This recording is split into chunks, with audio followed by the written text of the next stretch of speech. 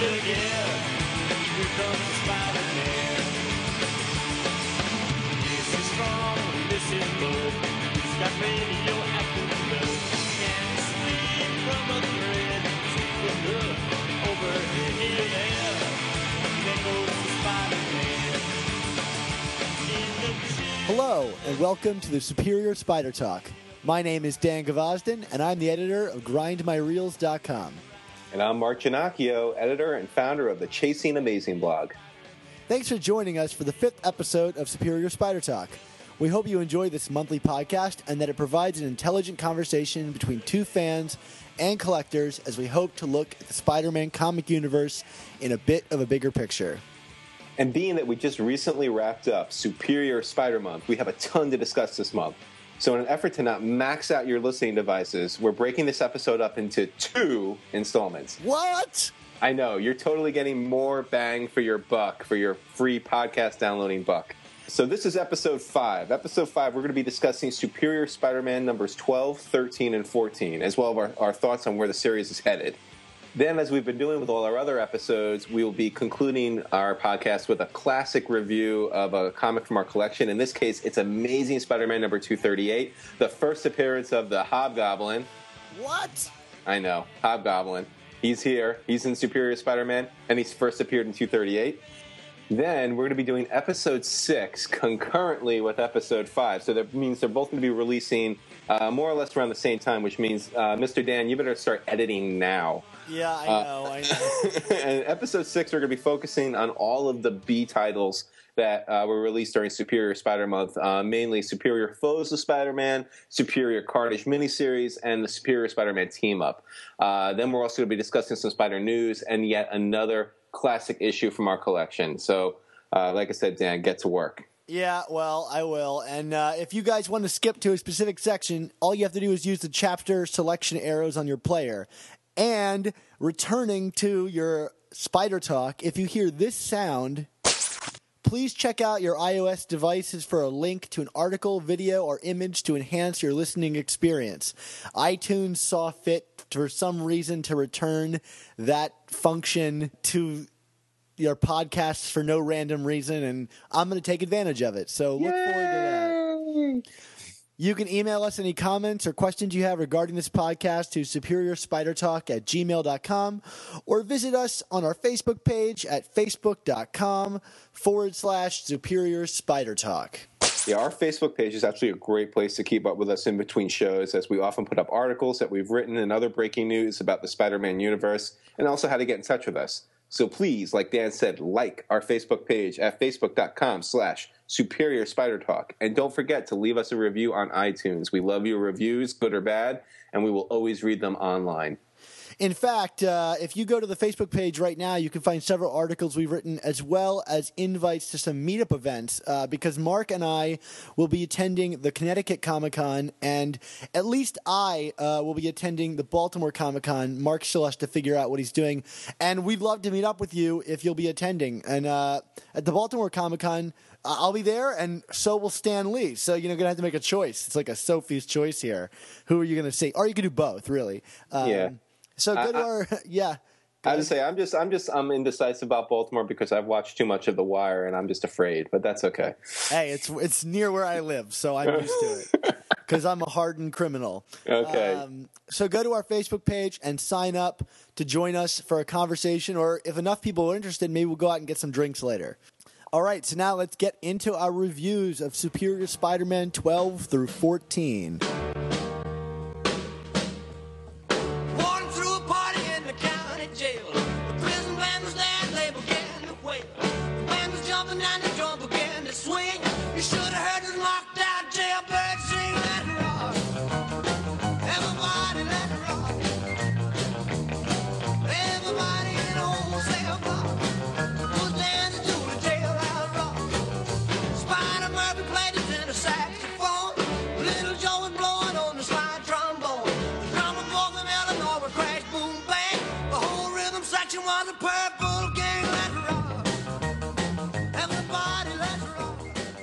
Okay, so Superior Spider-Man number 12. You know, what stood out to me most about this, Dan, was the fact that for a middle part of a 3-part arc.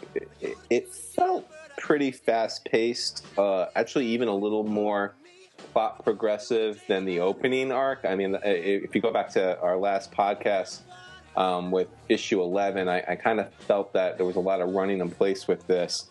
But, there was a lot of action here between Spider-Rock and Smythe and Vulture and Boomerang and Scorpion, and then obviously a lot of really key exchanges with Otto and J. Jonah Jameson.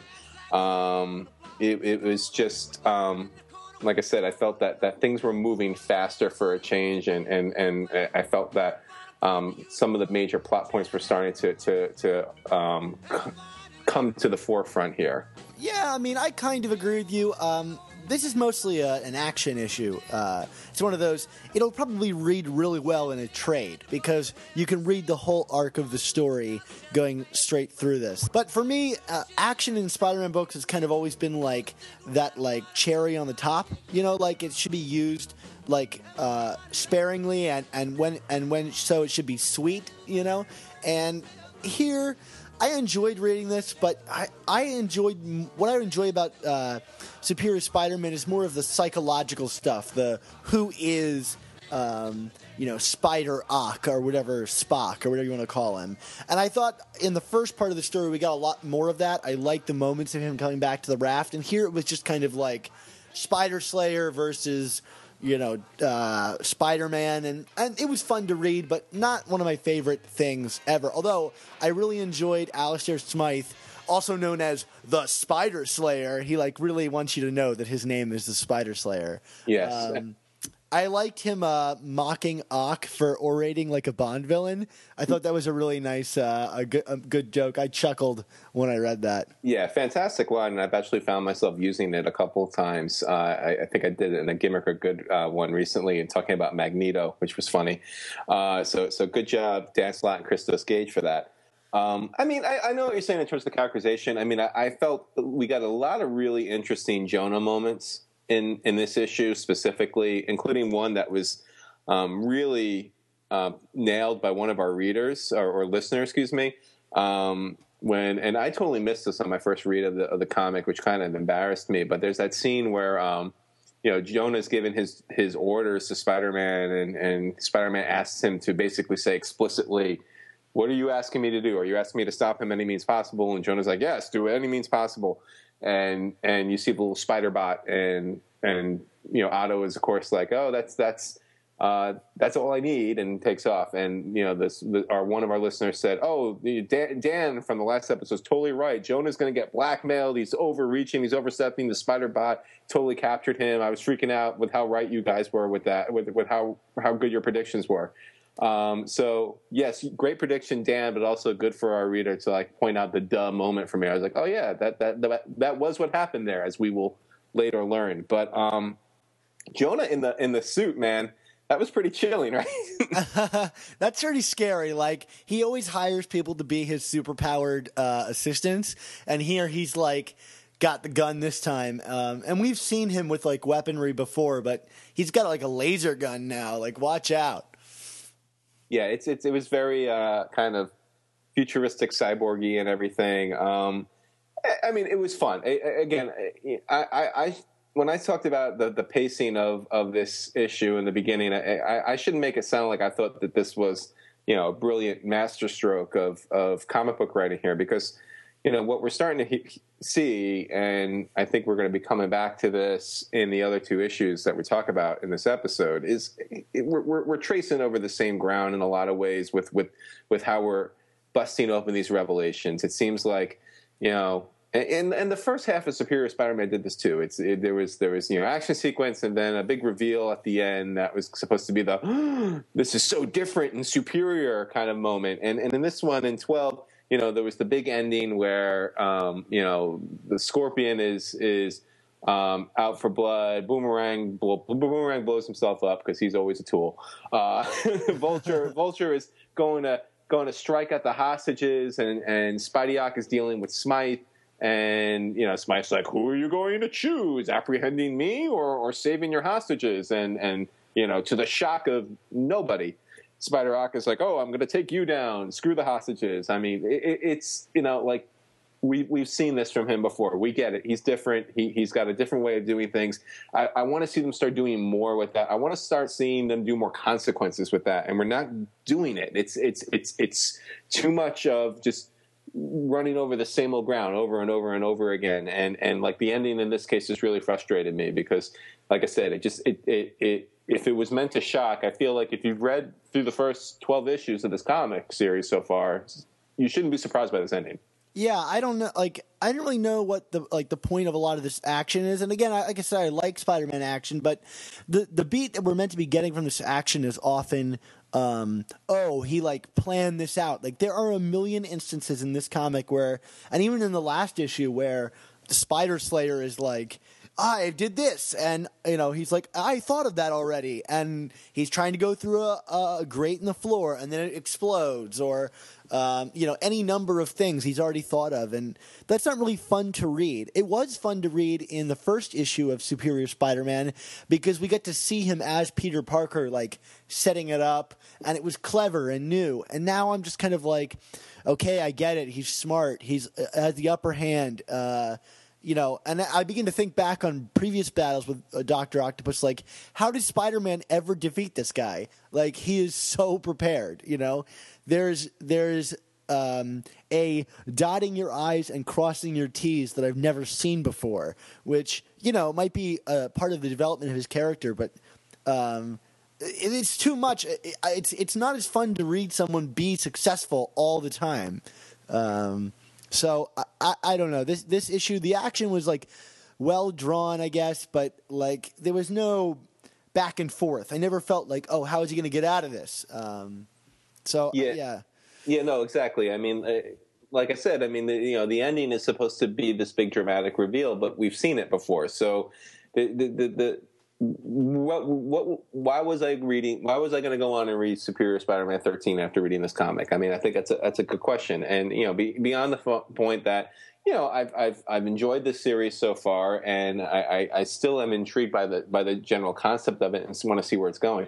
But there has not been a hook yet in a while. Well, 13 has a hook, and we'll get to that. But I agree with you 100%. There's what's grabbing me. Where's the suspense? Where's the peril? I mean, you know, like Spidey's getting beat up a little bit in this issue, but it's not.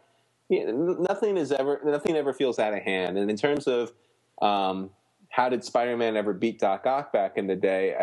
I think it's a legitimate question. You know, Is Otto being elevated now in a kind of variation of revisionist history? Because, you know, the Dr. Octopus that was always in Amazing Spider-Man, Spectacular Spider-Man, and all the other series, was a brilliant person and a powerful person, but his ego and hubris always undid him. And that's and we're getting, there's plenty of ego here, and there's plenty of hubris, but nothing's undoing this man yet. And I mean, well, what are you going to say? Well, I would say in Superior 13, we see a moment where he might not have planned for it, and we'll get to that in a little bit. But I mean, I want to come back to that final page. The idea in there is that he has said, basically, screw the hostages. You know, like, I'm coming straight for you, and that might be a method that we haven't seen quite yet. So I want to give them some credit for that. I don't know if it's enough to hang a whole book on, but it is interesting. You know, it's like the ending of Spider-Man 1, you know, the movie, where like the Goblin is like, I've got your girl here and I've got these kids here, and he drops both of them, and Spider-Man's like, I don't really care. I'm just coming after you. Like, that's an interesting choice for the character to make. So I thought that was kind of interesting, although I was never really worried about the victims because I know if any of them are going to die, it's Mr. Shipley, the guard, because he was just introduced last issue, and they've made him, like, unlikable. So who's going to buy it? Possibly that guy. Yeah, total red shirt action there. And I guess that's the problem. It's not that I want Slott and Gage and whoever else is working on the book at the time to kill off a different character every week, but like, we have one scene where, like, Ashley Kafka is kind of unceremoniously offed in Superior Spider-Man 4. And then we have a circumstance here in 12 where maybe there should be consequences to Otto's actions, and there aren't any. And it seems like, we're still feeling the repercussions for what Peter did, but Otto, there are no consequences for Otto's actions so far. Yeah. I want to talk about the artwork in this book. How did you feel about Camuncoli's work? Yeah, he's still probably... It's not bad, it's just not great. It seems very paint by numbers to me. There's a flatness to it. I don't know how else to put my finger on it. Yeah, that's my feeling too.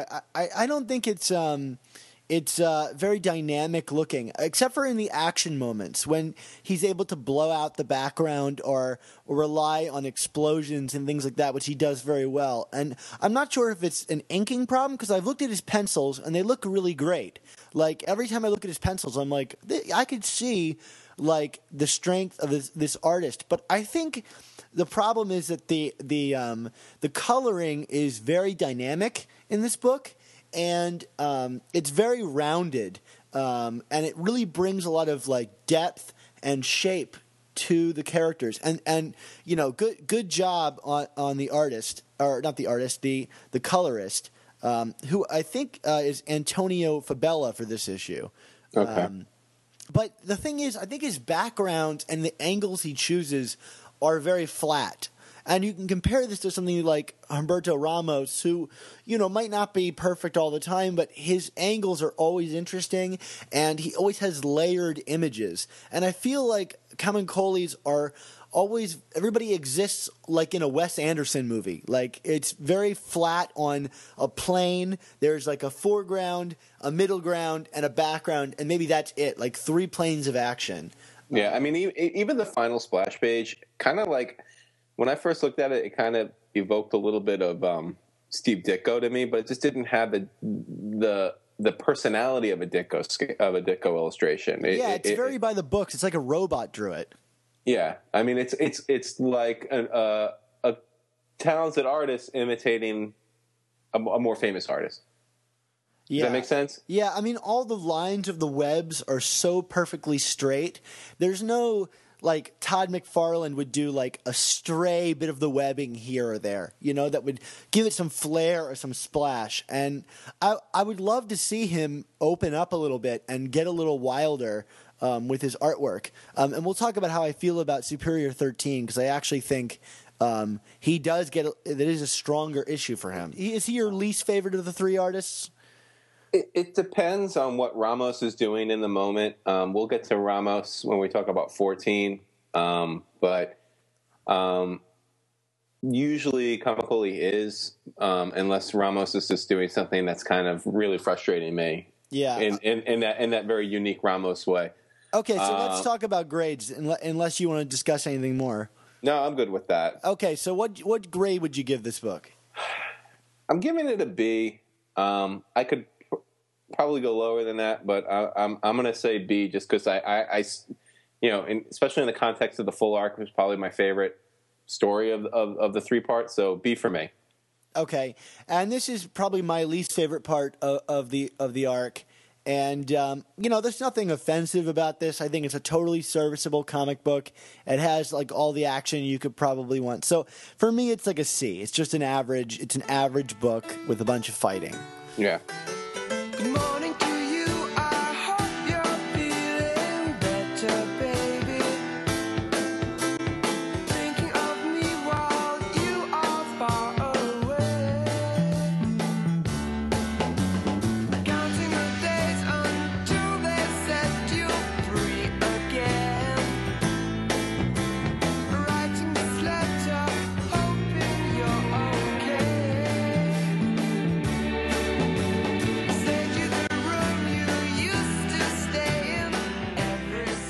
Okay, so that brings us into Superior Spider-Man 13, which is the final part of this end of the Raft era arc. And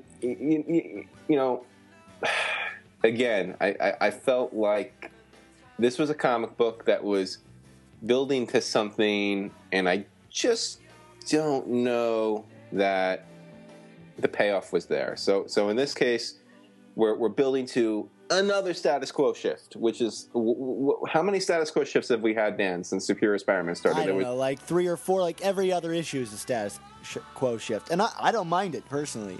I don't mind it when it seems to be a logical progression. Like obviously going from 9 to 10, or 8 to 9 to 9 to 10 was a very logical progression. I mean, we had the discovery of Astral Peter, and voila, the Parkerectomy, and then this is the first day of the rest of my life issue of Superior 10.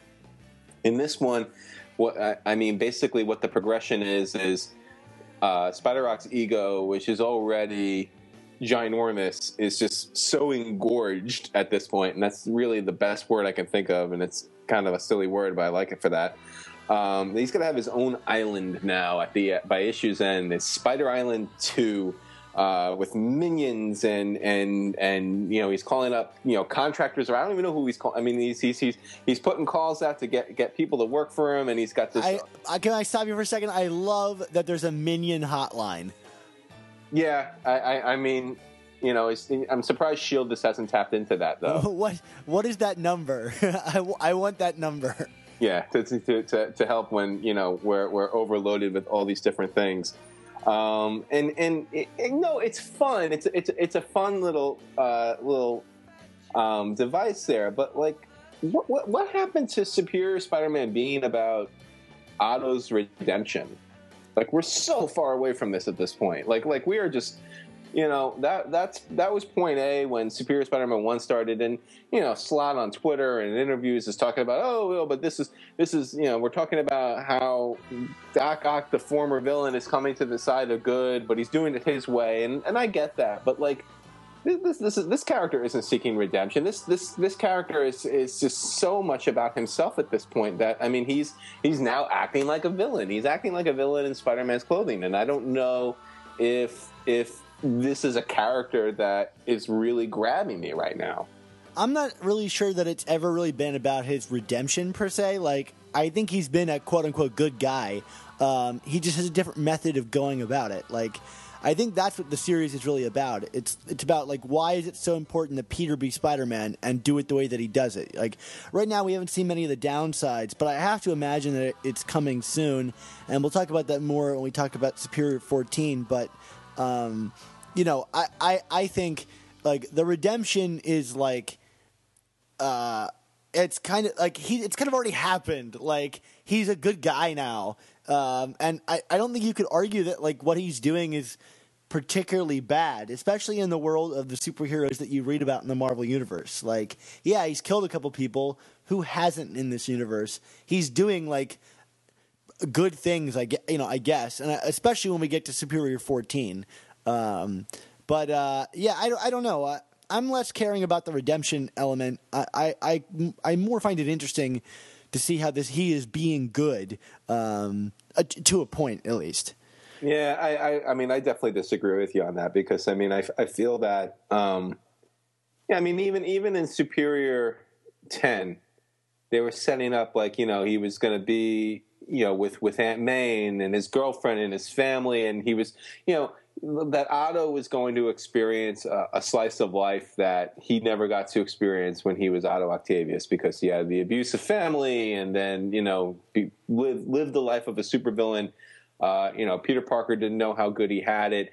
And then, and we discussed this in the last podcast, there was this shift in tone, which initially didn't bother me, but now as I feel playing it up more where like, Peter Parker's life sucked, like this whole thing, like, screw this. What happened to him telling May in issue 10, like, you won't catch me hanging out with that Spider-Man, that nasty Spider-Man, and that's a promise I will make to you. And now he's like just hanging out on his island all day. Like I don't get, where one leads to the other.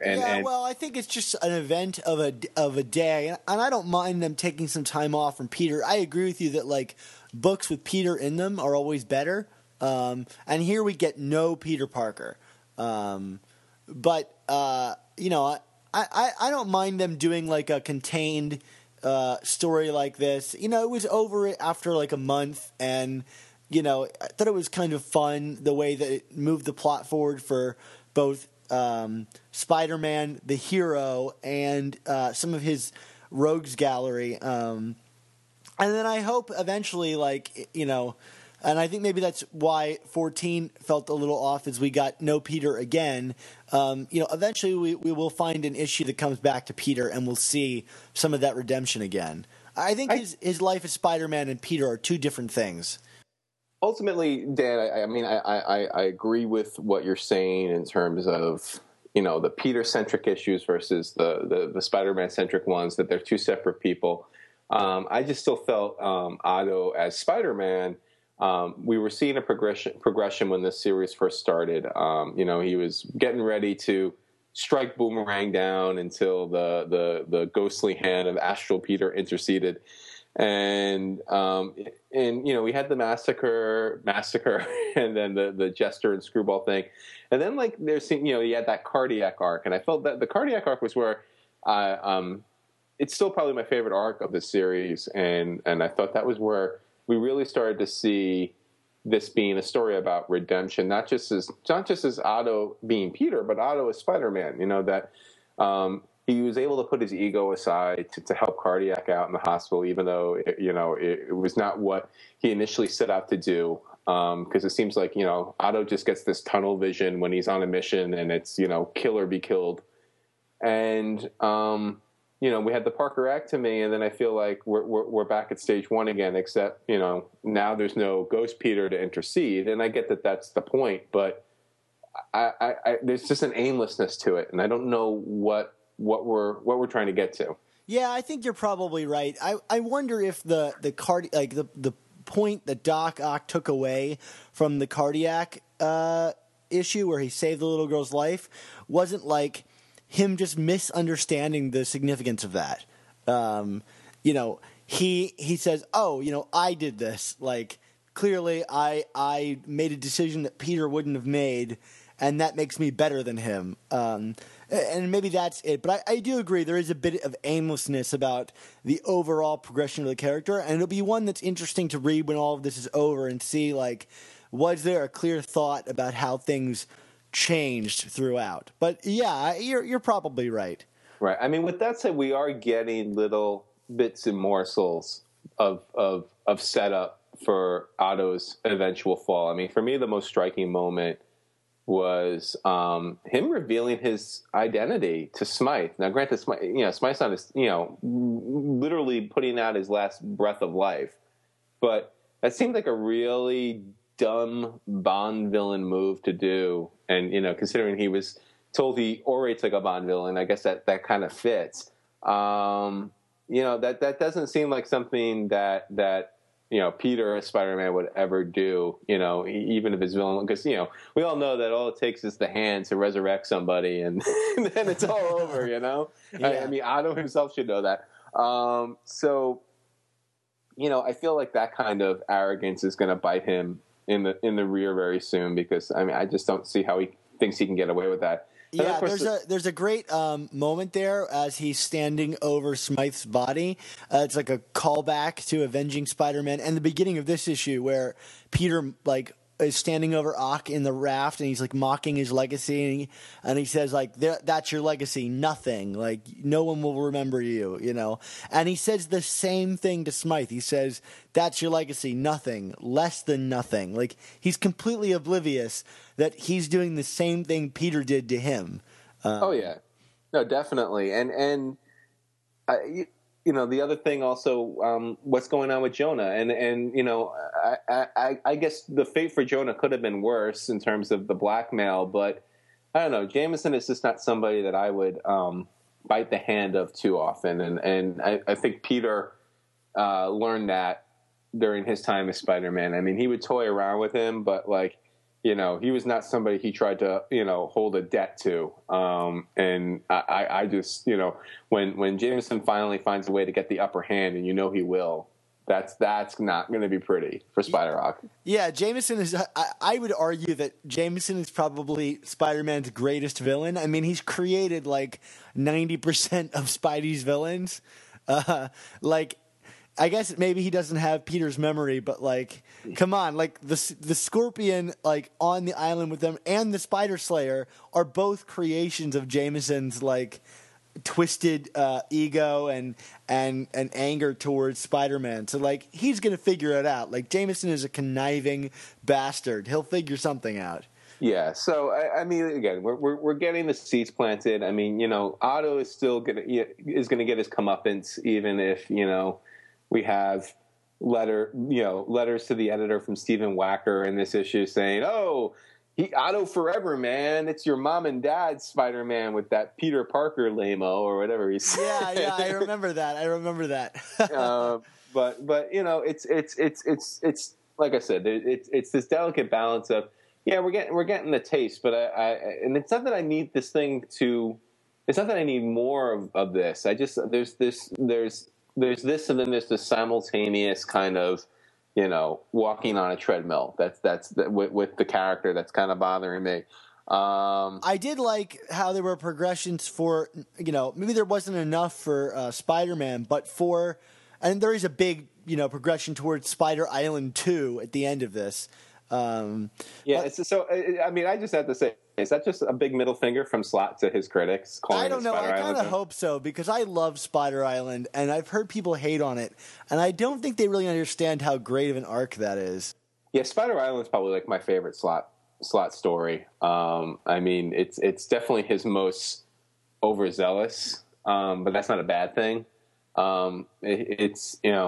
But so if that, it definitely, there just seems to be a lot of that throughout this entire issue. And I mean, not to talk about the Wacker comments. I mean, if you guys do have, I think it's in the digital copy too. I was in my digital copy. If you glossed over the letters page, you really should look at it, because I mean, Stephen Wacker is really trying to feed the troll here with some of his comments. So and now it's actually in the printed book.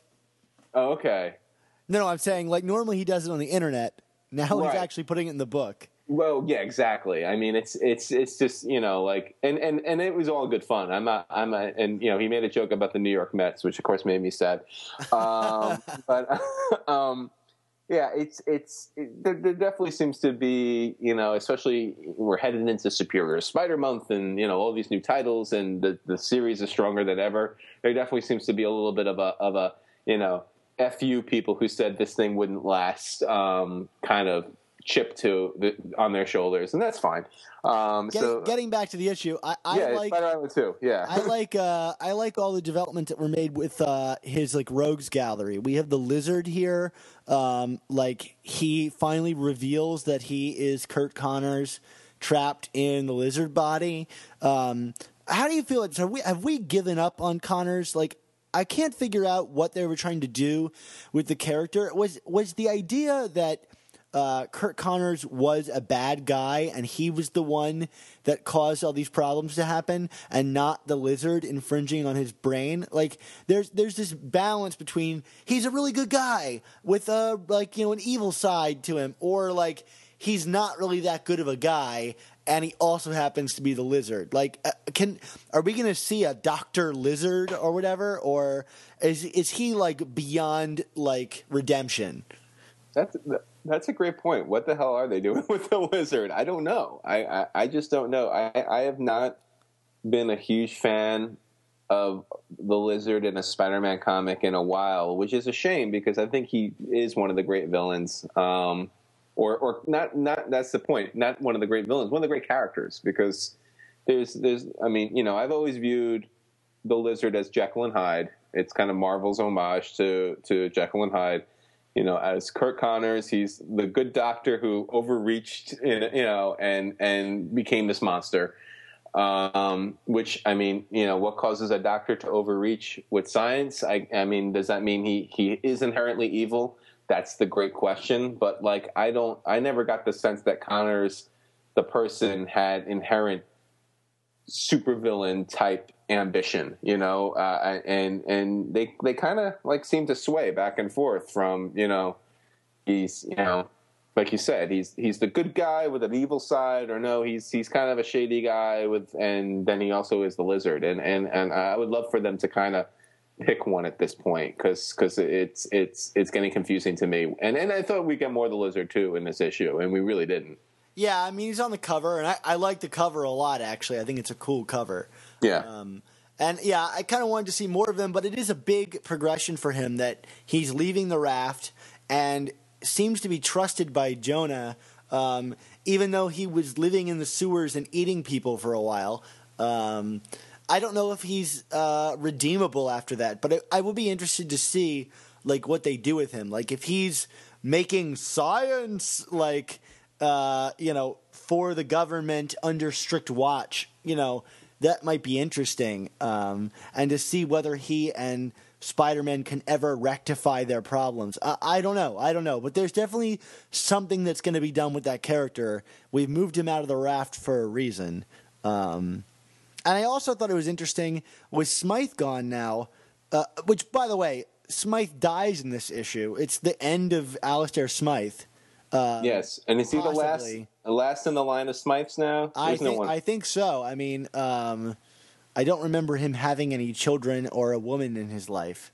Okay. I'm pretty sure, like, nobody was going to date this guy who was obsessed with Spider-Man. Yeah, there's no Allie Smythe or. Yeah. Well, I mean, like, Jonah found a wife despite, like, while being obsessed with Spider-Man. So I wouldn't put it past Alistair. I mean, he's a pretty charming guy. Yeah, exactly. He's always got that nice shining headpiece on his.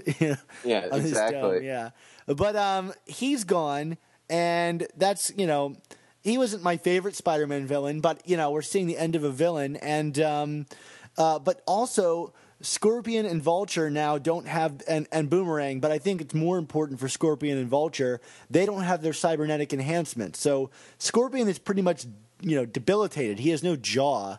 And I don't know how he was talking anyway. It's not like he couldn't, I don't know, but he was talking, whatever, comic books. Yeah. But... what do they do now? Vulture is blind, and Scorpion has no jaw. What's next for them? I don't know. I'm sure they'll come up with some device that allows them to whatever. But these characters are out. If Mark Waid can bring back Bullseye, as he's done currently in Daredevil, I don't know if you read Daredevil, Dan, but I mean, Bullseye basically is just like a statue for the most part. It's because he's crippled and dead, been killed 500 times. They'll figure something out for those two. Yeah. But so how about we talked about Kamikoli on 12? I actually thought he did really good. This was probably my favorite issue of his now. There's that one splash page of Smythe and Spider-Man, and it's like, to the death, and it's this very dramatic thing. I thought that was, like, just awesome artwork. Yeah, I think so, too, and I like the pages before it even better, I think, where Spider-Man is, like, flying down this hallway with all of his bots, and he comes, like, bursting through the wall, and Smythe is there looking, like, really evil, and he, like, crunches one of his spider bots. I love that. I thought the shading from the colorist was really beautiful on that, and I also think... we're seeing, like I mentioned in the last issue, Kim and Coley like warp perspective, which I think gives it a bit more power. And I would love to see him do more of this. Please do more things like this. Yeah, no, I mean, like you said, get out of your comfort zone and do some different kinds of things here. Because Stegman and Ramos both have a very distinct style, and Kamikoli definitely seems to have the blander style. And I think that's probably why his stuff is more forgettable. I think the colors here were more nuanced as well, especially like how the light falls on Vulture when he's circling the force field that's surrounding our hapless victims. It's this yellow light that kind of like is very soft on him, and it gives it this kind of eerie feel. And I thought that was really a wonderful touch. So, I think this one is the art team stepping it up quite a bit. And I wonder if maybe there was some kind of like time pressures on the middle one that made it not as refined as the others. I'm not really sure. I'm not an art guy, so I can't speak highly to that. But, I think anybody could look at this and say this is a more refined piece of work. All right. So what's your grade on this one? I'm giving this one a B. I think this one or the first one is my favorite part of this arc. I think it's got some really nice looking art. Not amazing, but nice looking art. And I like this kind of story better, where we're advancing the plot throughout. I felt like every other page there was some new interesting wrinkle being introduced, be it like the death of a character, the crippling of another villain, the acquiring of an island. These kind of things are interesting. I'm not so sure if I loved things like anybody can swap minds with anybody in this universe now. Yeah, that's getting played out a little bit. I mean, but again, that kind of plays into the parallels that you pointed out earlier between Otto and Peter, and then now Otto and Smythe. Yeah, and I think like for me, like a C-rated issue is like a standard, like, oh no, someone's at the bank and we got to stop them. And this one, like, it advances the plot. It has a thematic parallel, which I think is something a lot of comics don't even attempt to do. So it's better than average for me. I'll give it a B. How about you? I'm my mounting frustration is with the characterization is starting to lower my grade, so I'm going to go B minus. You're right. There's plot developments, but I feel like we're serving story more than character right now, and I want to see a little more focus on character. And I don't know if we're going to get that in the next issue, but we can talk about that. All right. Well, then let's move into that issue.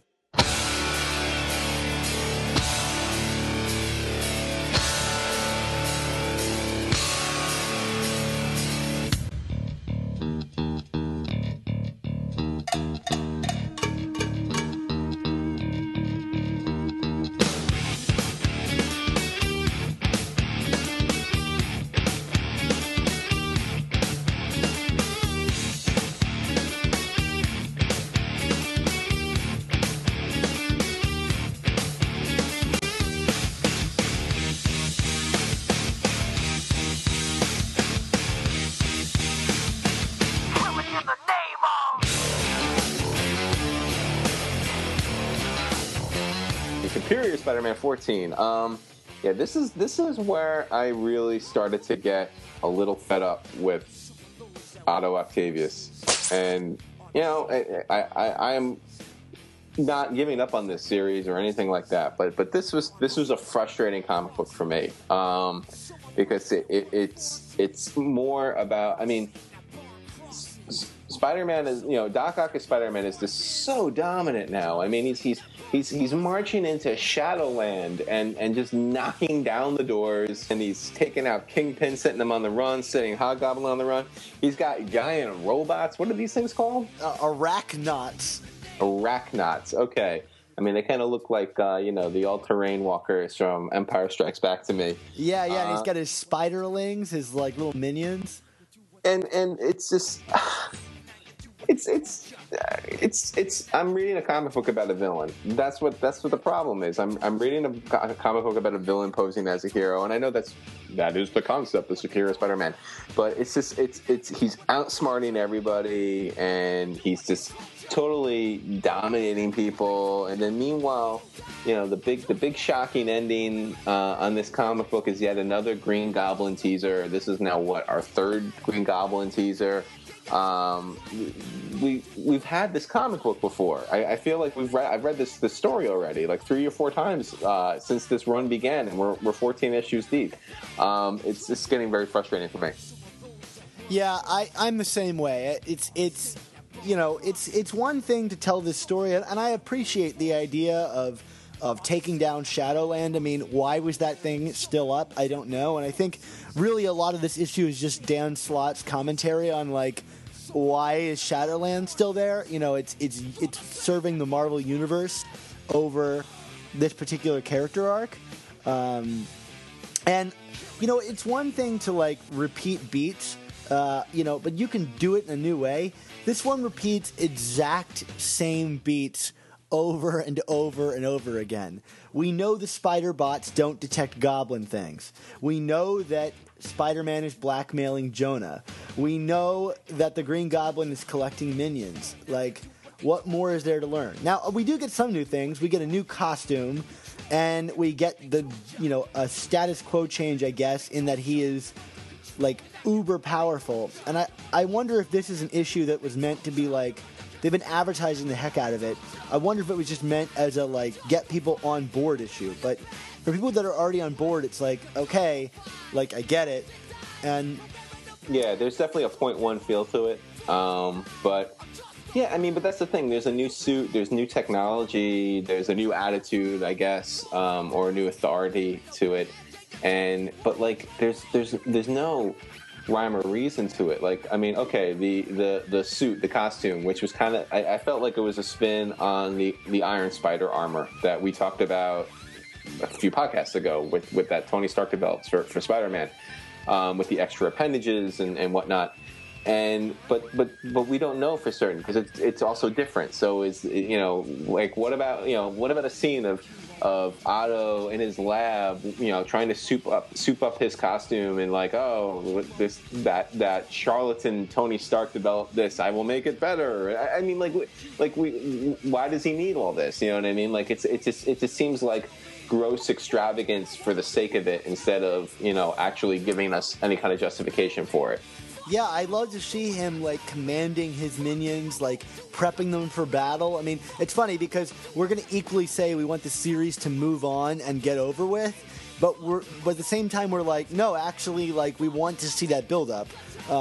This should be, I think, to me, the apex of Superior Spider-Man. Like, and I think it is. I think the ending of this issue cues us that, okay, the Goblin threat is real. It's as high as it's going to be because he's taken over the whole city, apparently the whole like underground of the city. And I think this is the point where we see all of these things start to pay off, right? Like it might just be one punch after the next, and I hope so because we're approaching. Like I don't know how much more powerful he could get. Like he has gone full supervillain here, and I gotta think that the ending, the final big blow up page at the end here is okay. Time for some retribution. So I'm interested to see what happens next, and I know that the next two issues are featuring both of the Goblins, so I think we're going to get that. But yeah, in this issue, it's really unsatisfying. Yeah, definitely. Although I will say, in terms of like really upper crust pantheon comedic moments in Spider-Man history, Kingpin's body double. How great was that? It's so entirely random, but it was really enjoyable. It's like, what the hell? He's got a fat guy just like live. It's like the Kingpin like that has always been mocked actually exists. Yeah, exactly. Like in his basement. Yeah, the fatty fat Wilson Fisk is there. It's his body double with pre-programmed DNA, which is just brilliantly smart. Like, what does that even mean? I mean, you know, but it's like such a nod to like obviously like what's in the news with, you know, terrorists like Bin Laden and politicians like Saddam Hussein, who supposedly always had like 900 body doubles. I just love that Kingpin was part of that kind of diabolical scheming, that he would come prepared for a moment like this. It was a legitimate laugh out loud moment for me in a comic book. I think my favorite moments in this issue are actually the interplay between the Hobgoblin and Kingpin as they're going through the basement and they set fire to it and they escape and Hobgoblin gets out of there quickly. Like those are fun moments, and I've reread this issue a couple times and I've enjoyed it more the more that I've read it because I think it is kind of like big, bold, kind of fun. I don't know if it's the right like pacing that I would have wanted for the series at this point, but I think the work in this issue is actually like really kind of fun and goofy and like, I mean, it's bigger than anything. This is like a book of page and double page spreads. Yeah, and you know, while we're dealing with that, let's talk a little bit about Ramos here, since we were kind of referring to him earlier. These are the issues where I don't do well with Ramos, because I feel like it's just too much going on. You know, you got Spider-Man doing like crazy yoga poses in the middle of a fight scene, and it's too over the top, and I think it just needs to be calmed. You know, it's like let's take a mo and relax. You know. Yeah, I agree with you. I think there's like, I mean, the one you're definitely referring to, and my big problem is the middle of the book is Spider-Man doing this weird contortionist pose, and slashing apart the hand who explode into dust. It's way too busy of an image. It doesn't allow you to like really ground yourself there, and it removes kind of the fun of Spider-Man, who's always been a tactile superhero. You know, he has to bounce off walls, and he has to, you know, and here he might as well be Superman flying around tearing everything to shreds. But I think, you know, if you can ignore that page, I think the rest of the book is like really quite beautiful. You know, I love the way he draws like Jonah like yelling into his computer, and you know, the Hobgoblin flying around, and there's an amazing image of Spider-Man and his minions like walking out of the dust of the destroyed Shadowland, which I think is really kind of like epic looking. I mean, it's a big boisterous issue, and there's fun to be had with it. The first appearance of the Arachnauts, I think, is like a pretty bold looking image, and all the little spiderlings kind of like running their own little machines. It's a lot of fun. Like, I think this guy, more than any other artist I've ever seen, has more fun with his art than like anybody I've ever read. That's a fair point. I just you know, like I said, there's always been a sketchiness to Ramos's art, which is, I mean, it's his calling card. But like, I mean, I agree with you. I love how he does Jameson. I have never been a fan of Ramos's Green Goblin. And you know, that final image there, I almost felt like the Goblin looked like Skeletor with like his jaw wide open. Like it was just too like thin and skeletal, and it felt sloppy to me.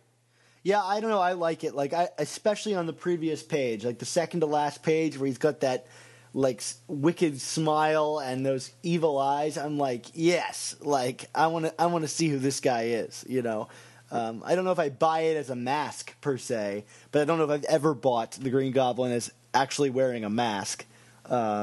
He kind of just transforms. But yeah, I don't know. There's kind of fun to be had here. I like his like kind of like cute Kingpin. I don't know.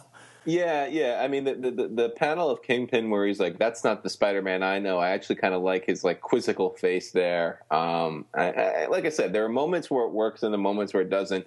And I feel like since this was a very big budget Michael Bay-esque comic book, and the art just felt slapdash to me. But you know, that's why we all have our different opinions. Yeah, and I agree with you. I think my least favorite thing Ramos does, and I think some of this was on display in Spider Island, although I think it got tampered down a bit, are these big double page splashes where there's a million things going on and none of it you can like clearly identify. Yeah. So I agree with you there, but I don't think it's all a loss. Like I think he would we said the lack of detail that's present in Cumancole's work. You know, if anything, Ramos has more detail than anybody I've ever seen. Like, every character is emoting something, and, like, his New York is a really detailed New York. There are papers hanging on the walls and salesmen. Like, I just like that he puts the time and care into his work that, you know, that I want to see. I'm paying $3.99 for a comic. You know what? Like, I'd rather somebody go big than go small. Definitely. All right, so what's your grade on this one, Dan? Well, I mean, I wanted to say one more thing that I liked about this issue, that was the framing device of Jaime Maldonado.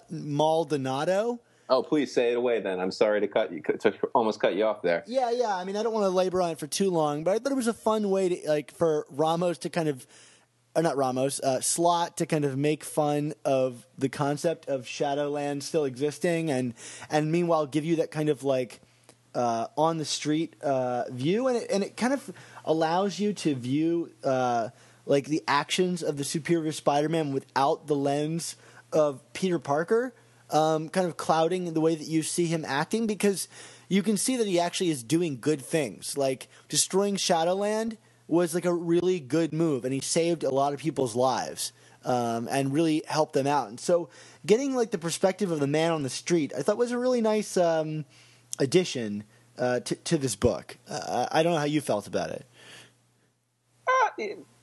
You know what? I think you said it great, and I don't know if I have any more of an impression on it than what you just said. Okay, cool. So what was total cop-out answer.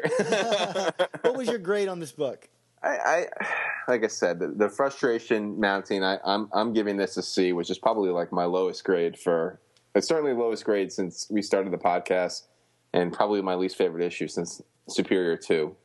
Yeah, and I'm right there with you. I'm giving it a C+ because I think I probably like the art more than you did.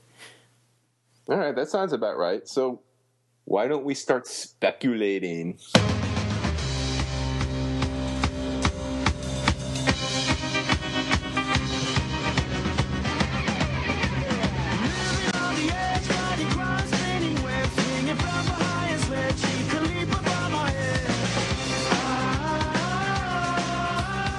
All right. Well, hey, do you have any ideas of where things are going next? Oh, goodness. Well, I have heard since Superior 14 came out, a number of people, mainly on my Twitter feed, even a couple of comments on my site, utter the phrase Clone Saga. I don't know. I don't think it's as bad as the Clone Saga. Certainly not at this juncture, although the Clone Saga had promise when it started. I will say that. It just got prolonged, and it didn't seem to go, just when you thought we were about to get to a conclusion, Marvel would find a way to drag it out for another 12 issues, so. But, when you're hearing Clone Saga and Spider-Man and, as it refers to new status quos, I just don't know if that's what Marvel wants. I mean, do you think that's a little harsh using that phrase right now? Well, I mean, if I were them, I would worry, like the lesson of the Clone Saga is don't stretch it out for too long. And this is going to be long, but I'm really of the belief that this is the apex of the Superior era. I mean, I don't know where else it could go. And you've been saying a lot that you feel like, there's all these like Chekhov guns that have been set up, like all of these, potential foils to Spider-Man set up that need to start firing, and they haven't. And I think Dan Slott, he's got to know that. I mean, he's the one that set them up.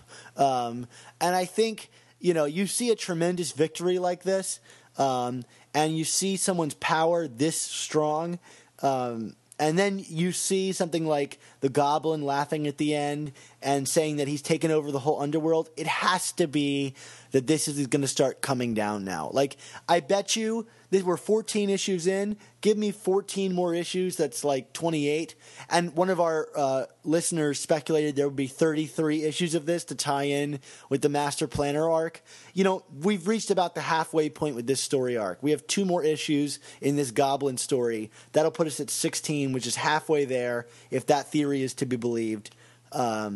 I think we're going to start seeing the unraveling soon. So, at least I hope, because if not, I will be joining in that choir of Clone Saga. Yeah, I mean, but you're exactly right. It's just it's where does he go from here? I mean, has there ever been not even just Spider-Man, but any Marvel hero that just has this much of a power center? I mean, maybe Iron Man. I don't know. Yeah, but I mean, even Iron Man in his like heyday, I mean, he was still dealing with. People always trying to take over Stark Industries and, dissension among the ranks and all this other kind of stuff. And, issues with S.H.I.E.L.D., these issues with Captain America. I mean, Spider-Man right now, I mean, he has it all. He's omnipotent with physical power. He's omnipotent with mental power. He's on the Avengers. I mean, like what can't this guy do right now? And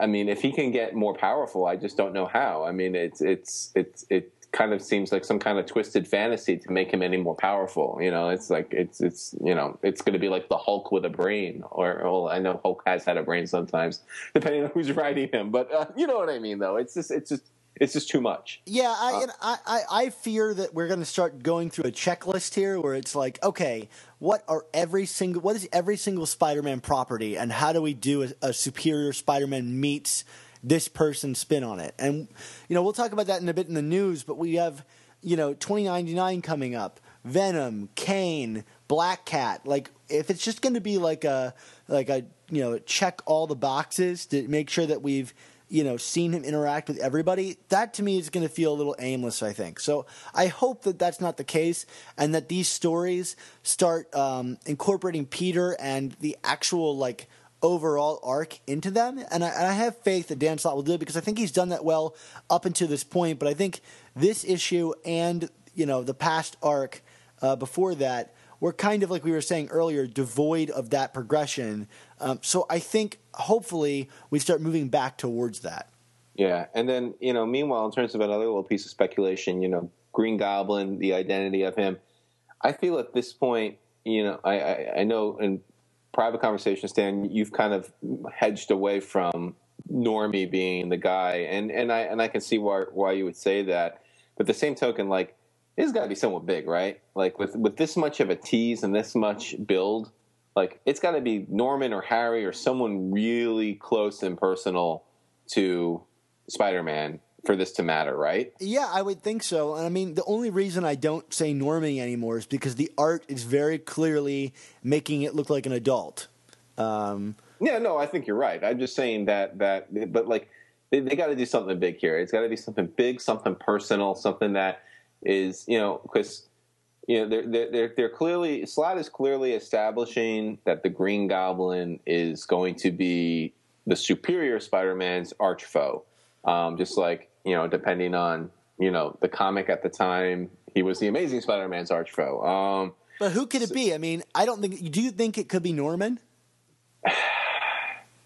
There seems to be, it's almost like the lady doth protest too much here. I mean, there seems to be such there's a goblin, but no one ever said it was Norman Osborn. So why would they be so insistent on that? And we haven't seen anything from Harry in a while, have we? Yeah, but Harry was off living with this child, like wanting nothing to do with this. Like, what motivation does he have to come back unless he's gone crazy again? Which seems like a really dumb plot to bring back. Yeah, I mean, I'm just saying, and not to peek ahead into our classic issue, but I mean, if it ends up being kind of a lame reveal like what we ultimately got with Hobgoblin in the 80s, I'm going to be really steamed about that. Like, it's got to be somebody big and important, I think, to match the way it's being built. Yeah, otherwise, I agree, and I have no idea who has the motivation to do this. But like, if it's like the Owl as the Green Goblin or something dumb like that, or it's Ned Leeds again, Ned is back. I just no, thank you. Or you've got us interested, but you got to pay it off soon. Yeah, exactly. Well, they don't necessarily have to reveal him soon. They got to start moving on the story with him soon. Yeah, but like. Yeah. But all the same, like when the big identity reveal does come, it's got to be something seismic to me to match, because it's like, it's just like the original Goblin reveal. I mean, the big urban legend was, Stan wanted someone big and Ditko wanted just another guy, and although that's been refuted to some degree. The point is, it can't be just another guy. It can't. That would just feel really cheap and stupid. Yeah, I agree. Any other speculation on this one? Not really. I mean, I could guess all day who the Goblin is, and yeah. I put together all the clues that I thought I had, which led me to Normie, the daddy line, and I guess that's about it. Yeah. Okay. Well then. Why don't we do our look back? Absolutely. Tuck my kids in the bed, kiss my wife on the head. I got a serious smile, 'cause tonight I clean the streets. I'm not talking about dial. Spend the week wearing ties, walk the dog late at night. I take my daily run, and when the weekend arrives, I'm kicking asses for fun. I put food on the table, some would say that I'm unstable now. Secret identity, and nobody knows but me. Patrolling the city streets, my ear to the ground. Secret identity. So for our look back, we are looking at really one of my favorite comics that I'm actually currently I'm profiling the entire story arc that starts in this comic. It's Amazing Spider-Man number 238. It's the first appearance of the Hobgoblin. This was written by Roger Stern, probably after Stan Lee, my favorite Spider-Man writer. with art by John Romita Jr. That's Romita's son, who's probably my favorite artist. Senior, Junior's great too. Taking nothing away from Junior, but just saying, like, so there's a lot of really good DNA in this issue, and I mean, to me, what always stands out to me about Amazing Spider-Man 238 is I cannot think of a better villain introduction than what we got with Hobgoblin. I mean, the whole thing is just very epic. The whole issue feels very epic, and you just knew that this was going to be a special character. I mean, just for background, Stern was getting pressure from Marvel to kind of resurrect the Goblin, and Stern didn't want to do that. He wanted to create a new villain, but he didn't want to just put someone else in the Goblin costume. So he instead decided to it's basically like the superior Green Goblin. The Hobgoblin was going to have the technology and the strength and whatnot of the Green Goblin, but with a much more cunning, methodical nature, much more focused on, I think, big picture criminal underworld kind of evil doing. And what we got was a really quality villain, and this comic being the introduction of it makes it, I think, a really special one in my collection. Yeah, there is no better introduction to a villain in my, as far as I think. And I'll come out and say it. The Hobgoblin is my favorite villain. Excellent. I think because of the way he's introduced. This is how you sustain a mystery and how you create intrigue. It's not just a flash of an image and saying, this is, our character like we're doing right now, where we're like, who is the Goblin? I don't really know. But like here it was shadows and, red herrings and other characters that you're like, oh, I think it's definitely this person. No, it's not this person. And, Georgie, the guy who who discovers it and then tips off the Hobgoblin about the Goblin base, like, who is this guy? And you're like, oh, maybe this guy is going to be the guy. It's the whole thing is set up in a way that flows so naturally, and oh my goodness, is John Romita Jr.'s art like at the top of his game here. Like, this is, I don't know if he would agree with this, but the thing is just like oozing pulp, like noir, like sentiment, like especially in the sewers and the slow discovery of this Goblin lair. It's really wonderful stuff. Yeah, I mean, the page by page, like here's the weapons, here are the gloves, here are the boots, here's the mask. It's just so gripping. I mean, like I would, if I was teaching a class on comic book writing, I would show those like last 4 or 5 pages of that comic, be like, this is how you introduce characters. This is, and still maintain a total air of mystery, because we have no idea who this guy is. But it's just given so much bravado, and when I'm writing about this series on Chasing Amazing, I just keep using the word epic over and over, and I'm sure people are starting to get sick of it now that I'm like 4 parts into the series, but it's just that's what it is. This is like a, you're a movie guy, so you would probably relate like an epic Hollywood film feel to it. Like this is like the Ben-Hur of villain introductions. I feel it's just like this is what it's about. This is why we read comic books, for things like this. Yeah, and it goes right back to Spider-Man's origin story. The fact that he let one of the criminals get away, essentially could lead to his undoing, the creation of his newest, greatest villain. Yeah, and you mentioned Georgie and some of the misdirection here, and just as an example of like what makes this story so gripping. Where Georgie's kind of set up as a red herring here. He's the one who discovers the lair.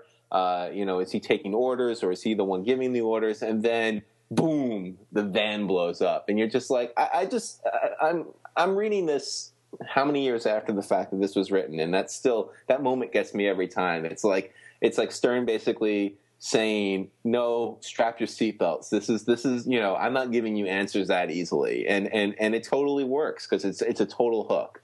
And I know that the Hobgoblin is Roderick Kingsley, but every time I read this, I forget that.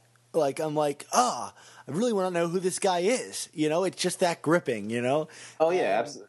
Yeah, it's just like, and then even as subsequent issues come out, you're like, you know, I do the same thing. I'm like, oh wait, so maybe this is Ned Leeds, or what about this guy? Maybe should I be suspecting Harry? Would Harry be going back? I mean, there's like all these different little misdirections, and you know, of course, this is the foundation for it. Yeah, absolutely. It's like they're redoing the original Goblin story, but with the like 2020 hindsight of like, this is how you do it with a more expanded cast where you can actually start to guess, you know, who it is and not really know. Like, I don't think anybody would have guessed Roderick Kingsley. Although going back and reading those spectacular Spider-Man issues where he's introduced, you know, it's kind of an interesting character. And one that you could see like needing to turn to this kind of violence because he's kind of a pushover, and I think he's actually portrayed as a homosexual, and that's interesting too. You know, I don't know if that's ever been followed up on. I'd be interested to see, but you know, I'm pretty sure that is in the writing in the Spectacular Spider-Man issues, or at least in between the lines. And so, you know, I wonder if anybody's ever tried to like get that back into the comic. I don't remember that ever being a point. Yeah, I didn't. Me neither. And he was Kingsley introduced by Stern during his run, or was that a Mantlo creation? It was a Stern creation in Spectacular. Okay. Yeah. Okay. I mean, it's just and that would make sense why Stern would have essentially retconned the eventual reveal. I mean, not you know, total spoiler alert for comic books that are over 20 years old now, but you know, the big controversy with the Hobgoblin is we had all this mystery, and then the eventual reveal in Amazing Spider-Man 289 was that it was Ned Leeds, and this was kind of really and this was done by Peter David, you know, obviously a very good, famous writer in his own right, and this was screwy because literally like a month before, Ned Leeds is killed off in the Spider-Man Wolverine one-shot in 1987, so it's like, you know, where's this coming from? So, like 10 years after that, Stern writes a miniseries where he basically retcons and says that Kingsley hypnotized Ned Leeds to be the fall guy, and that Kingsley was always the Hobgoblin. Yeah, it's really strange. Like, nobody decided to call Stern and be like, "Hey, where were you going with this? Like, what was the end game?" And there's a lot of interesting stories to be told around that time and period in the Marvel offices. Yeah, I would love to write a book.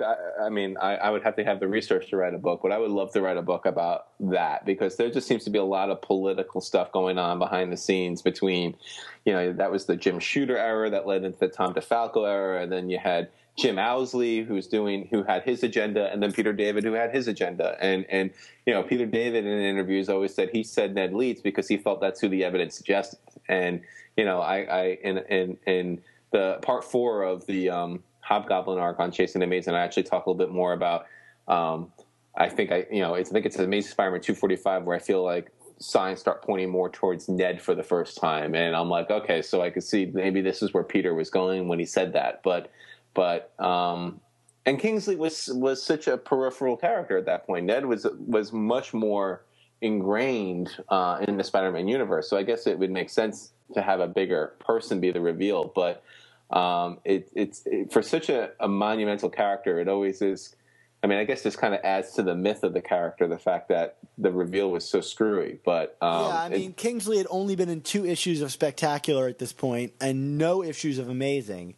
So, like, who would have ever thought that this kind of throwaway side character would come back like that? And, you know, if you were reading Spectacular and you read it as it transitioned, you know, Roger Stern transitioned from Spectacular into Amazing, like, he would start a storyline there and finish it in Amazing. So if you were just reading Amazing, you'd be a little confused. So for those of you who have only read Amazing, you know, you should check out Stern's stuff on Spectacular before he transitioned over, because you might see the first half of a lot of storylines that you like didn't know ever existed, you know? Absolutely. But, you know, I'm really happy that we chose to pick this issue this week. Did Does a copy in your collection have the mythical tattoo, or or does that even exist? Does anybody have the comic with the tattoo? I gotta think someone does. But for those of you who don't know, this cover, this famous cover of this issue, says with a free tattoo inside. And so, yeah, I've always wondered that too, because the one that I have actually, when I bought it, on the cover of the package, it said, "No tattoo." Oh, yeah. So there must be some with tattoos that they know that people are asking about the tattoo. And from what I understand, the tattoo has nothing to do with Spider-Man. No, or not at all. Not at all. It's like some random thing, right? Yeah. Oh, Marvel and comic books don't ever change. If I ever find the tattoo, I'm taking it to a tattoo shop and getting it permanently on me. Do it. It'll be like the Green Goblin tattoo. Like, you'd be part of some cool gang, and the world's most elite and meanwhile completely loser gang ever.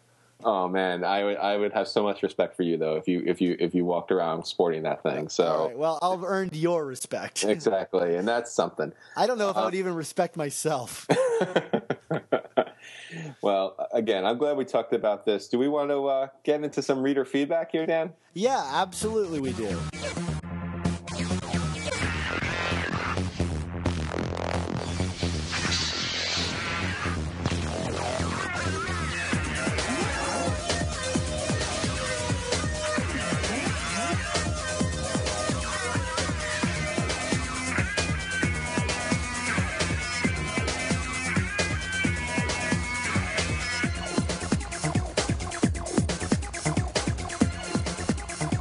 All right. Why don't I start things off here? We're gonna start off with some iTunes reviews that you guys have sent in. Yeah, please be sure to go on iTunes and review us. Yeah, Superior Spider Talk on iTunes. Make sure you put a dash between Spider and Talk, and you will find us and download us. And then, you already had download us if you're listening to this, but then review us. This one is from Corvette Lover 63. He or she gave us 4 out of 5 stars. Great show, guys. It was a very great show with your insights on the comics. But I like Spider-Man Crawlspace and Superiority. They are simply superior. I think he's referring to Spider-Man Crawlspace and Superiority podcasts. We're sorry that you don't find us as superior, but thanks for listening and checking in, Corvette Lover 63. All right, the next one comes from Flash FMA, and it's a 5 out of 5 star review, covering new stuff but still loving the old is the title. And it says this: I was looking for a Spidey podcast and knew I'd have to hear about the current status of the Spidey books. I was more than pleasantly surprised when I found this cast by 2 longtime fans who enjoy the current status quo. These guys' praises and detailed previews on the current issues prompted me to go back and give Superior a second try.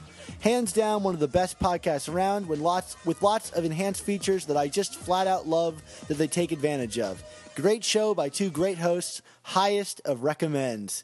So thank you, Flash FMA. And Stephen Wacker, if you're listening, we got someone to pick up your book. So, send some royalties our way.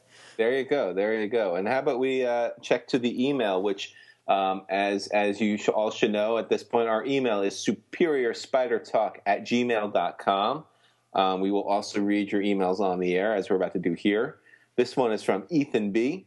Hey, Dan and Mark. I just wanted to say that you guys' podcast is awesome. I don't read Superior monthly, so it's awesome to hear you guys talking about it. Anyway, thanks for making this podcast and keep it up. Well, sorry, Mr. Wacker. This one is not someone who reads it monthly, but we can take those royalties anyway. Our next email comes from Clint Buckler, who says, Hey, guys, just wanted to let you know I'm loving the podcast. Just recently found out you guys because I was curious about what was happening with Spidey. I dropped the book after Superior issue number 2, which is, I guess, also our least favorite one. I could go with the story of swapping Peter for Ock, but couldn't stand reading solicits saying, oh, you're going to hate what we do next. Oh, you hear that, Wacker? This is all our shout-out to Wacker, apparently. He says, he says, it's nice hearing from longtime Spidey fans that enjoy the new direction.